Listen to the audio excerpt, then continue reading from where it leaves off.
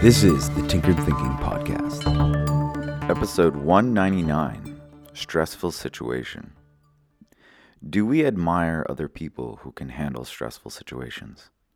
Do we look at their job and listen to stories from their life and sit back in relief that we do not have to deal with such things? Do we shudder at the idea of being subjected to such a life? When it comes to such stressful situations, where exactly is the stressful part?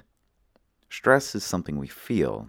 In fact, the subjective experience of stress is created primarily by a steroid hormone called cortisol. So where exactly is the stress in the stressful situation?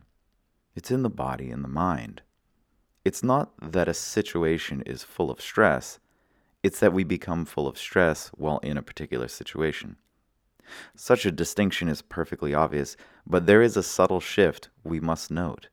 By describing an external circumstance as stressful, we are defining our experience as one that is controlled by external circumstance. This is unwise because it leaves our well-being to the whims of fate and denies our own agency with regards to deciding exactly how circumstances are going to affect us. Even though they might seem like equivalent statements, saying I am stressed while in this situation and this is a stressful situation are actually worlds apart. The difference in perspective contains within each a different source of agency and power.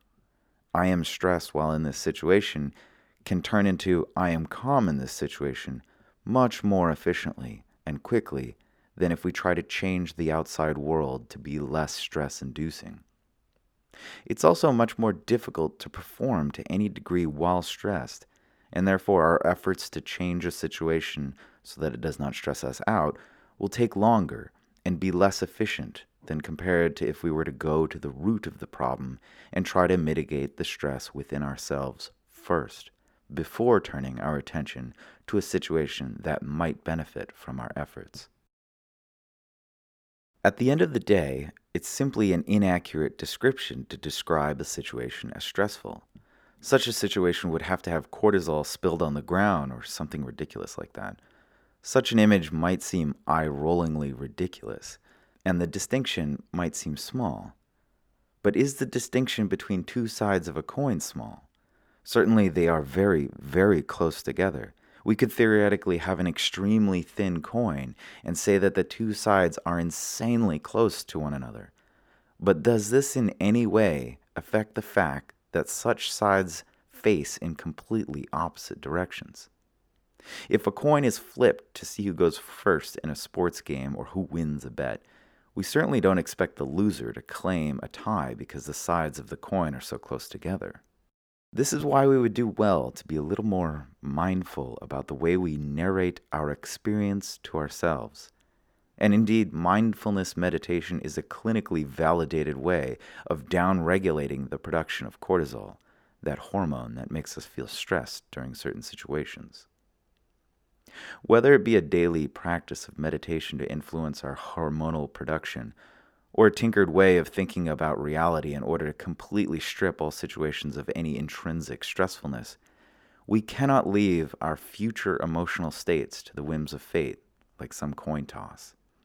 We would do well to think of who we will become tomorrow, or next week, next month, or 10 years from now. Will that person look back on our actions today and feel loving gratitude? Best to pick the right side of practice and perspective and start nailing that sucker down as a gift for tomorrow. This is the Tinkered Thinking Podcast. Thank you so much for listening. If you find the Tinkered Thinking Podcast valuable, there are many ways you can support it.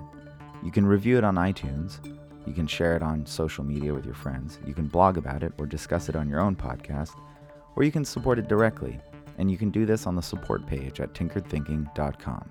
Both one-time support and monthly subscription support options are available. Thank you for your support of the show. It's listeners like you that make all of this possible.